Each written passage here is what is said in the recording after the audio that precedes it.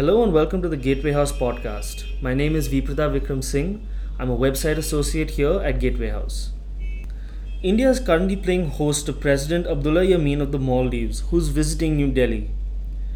President Yameen's visit comes as a refreshing change in the India Maldives relation, and to discuss this further, today we have Ambassador Neelam Deo, director at Gateway House, to examine the change in the bilateral and what it might mean for the future. Thanks for joining us, Neelam. The last time that we discussed the Maldives on this podcast, President Yameen had just implemented 30 days of an emergency, a political move which India was quiet about. Today, President Yashid is in India. What do you think has brought about this change in the India-Maldives relations? The most important element in the India-Maldives relationship is that it's an island neighbor. It's a very small country. Its politics at the moment is very fractured, but also very inflamed. So I think a big neighbor needs always to walk carefully, to be sensitive to the insecurity of a small neighbor. So it's not that any of the facts of the India-Maldives relationship have changed. But yes, when President Yameen was elected in the second round of elections, India recognized that government, and we have since then sought to build up the relationship. The emergency that was announced to put down the protests on behalf of former President Nasheed was unfortunate, but I think it is wise for India to follow what has been the principle that has guided our relationship with neighbors for a long time, which is that you recognize the government that is in power and deal with that government. That does not mean that in private conversations you do not convey your regret at the way President Nasheed was ousted, and at the somewhat sense of irregular that affected the relationship, the election, which brought President Yameen into power. It's a good thing that President Yameen is in India. I think we should welcome that. We should certainly expect our government to take up all issues and all sensitive issues in the private conversation between the two heads of government. And we have to recognize that this neighbor is a small population, but it's a very critical location in the Indian Ocean. It lies on the path of most shipping lines from the Gulf through to the eastern part of the Indo-Pacific, and India's energy does not pass through those lines because it comes upwards to India, to the west coast, but all the other shipping lines pass through this region, and it would be unfortunate if the Maldives were to fall into more disorder. As it is, there are problems of fundamentalism, of rampant drug abuse, and it is important that the government is able to keep a hold. Right. I just want to dial back to what you said about dealing with the government that is in power now. President Yameen's visit is a definite attempt to improve the relations with India, which had slowed down in the past. But one could definitely say that both sides are softening on a formerly hard stance regarding former President Nasheed. What do you think that could be said?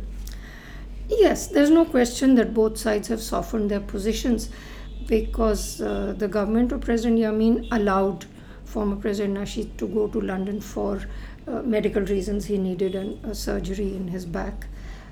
And government of India has certainly decided to be practical and to move on and try to have this relationship and to have a close relationship so that it can influence what the government does.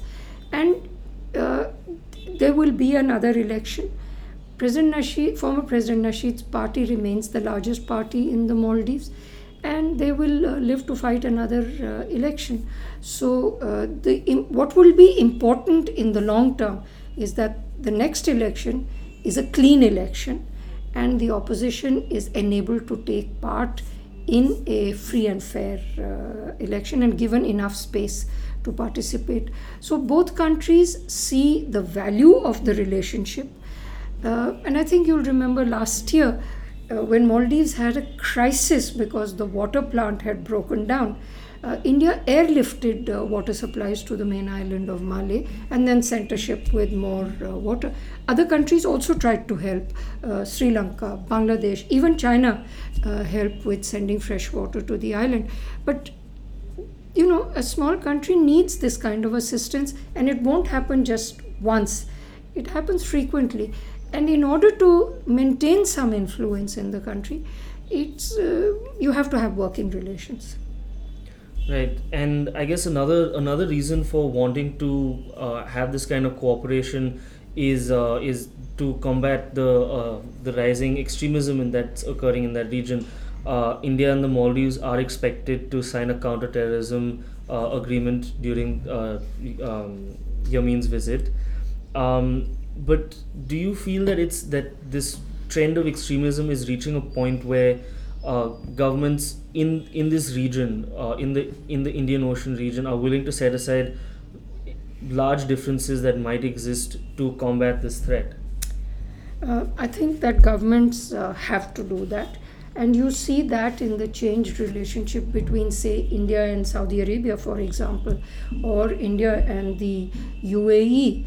All governments are today threatened by the increase in fundamentalist groups which engage in terrorist activities.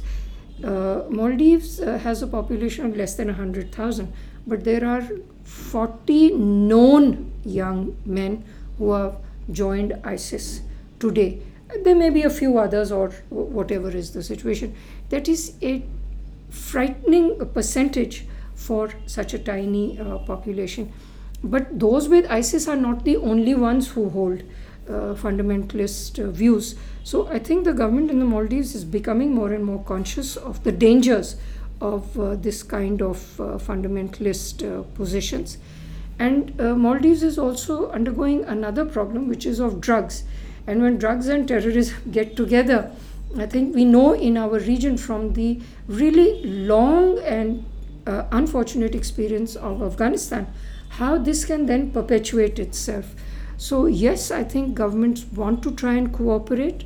They don't necessarily agree on definitions of who is a terrorist and how to address the problem, but the sheer fact of wanting to cooperate is the first step in combating this threat, which is a global threat. Of course, from India's point of view, there is another issue, and that is the nature of the relationship with China, which extends to all the South Asian countries. Maldives has also received large funding from China. It is believed that China has tried to acquire one of the uninhabited islands, which does not give a very good feeling on what the purpose of that could be. As far as we know, no such island has been handed over for the moment. But China did get the contract with GMR, which was cancelled with our company, for the extension of the airport. And that's unfortunate. It remains an irritant in the relationship because all the judgments by the tribunal where the contract was taken have come in favor of the Indian company. So the Maldives really needs to settle that as well so that we can move on together. And it is a fact that our neighbors, and you can see that particularly in the case of Sri Lanka, whose prime minister is in China today, they will struggle with too much of debt to China. And a country the size of Maldives, which has basically one industry, which is tourism, which certainly has prospects in fishing, and it has a large EEZ, but which it has no capacity to exploit or even control, needs to also be watchful of the nature of its relationship with China. Right. Thank you, Neelam. Hopefully, it'll develop. We'll see what develops from this visit and what comes in the future. Thank you. You are listening to the Gateway House podcast. If you like this podcast, please subscribe. And if you have any suggestions for us, please leave it to us in the comments below. You can find us on Twitter, SoundCloud, and iTunes.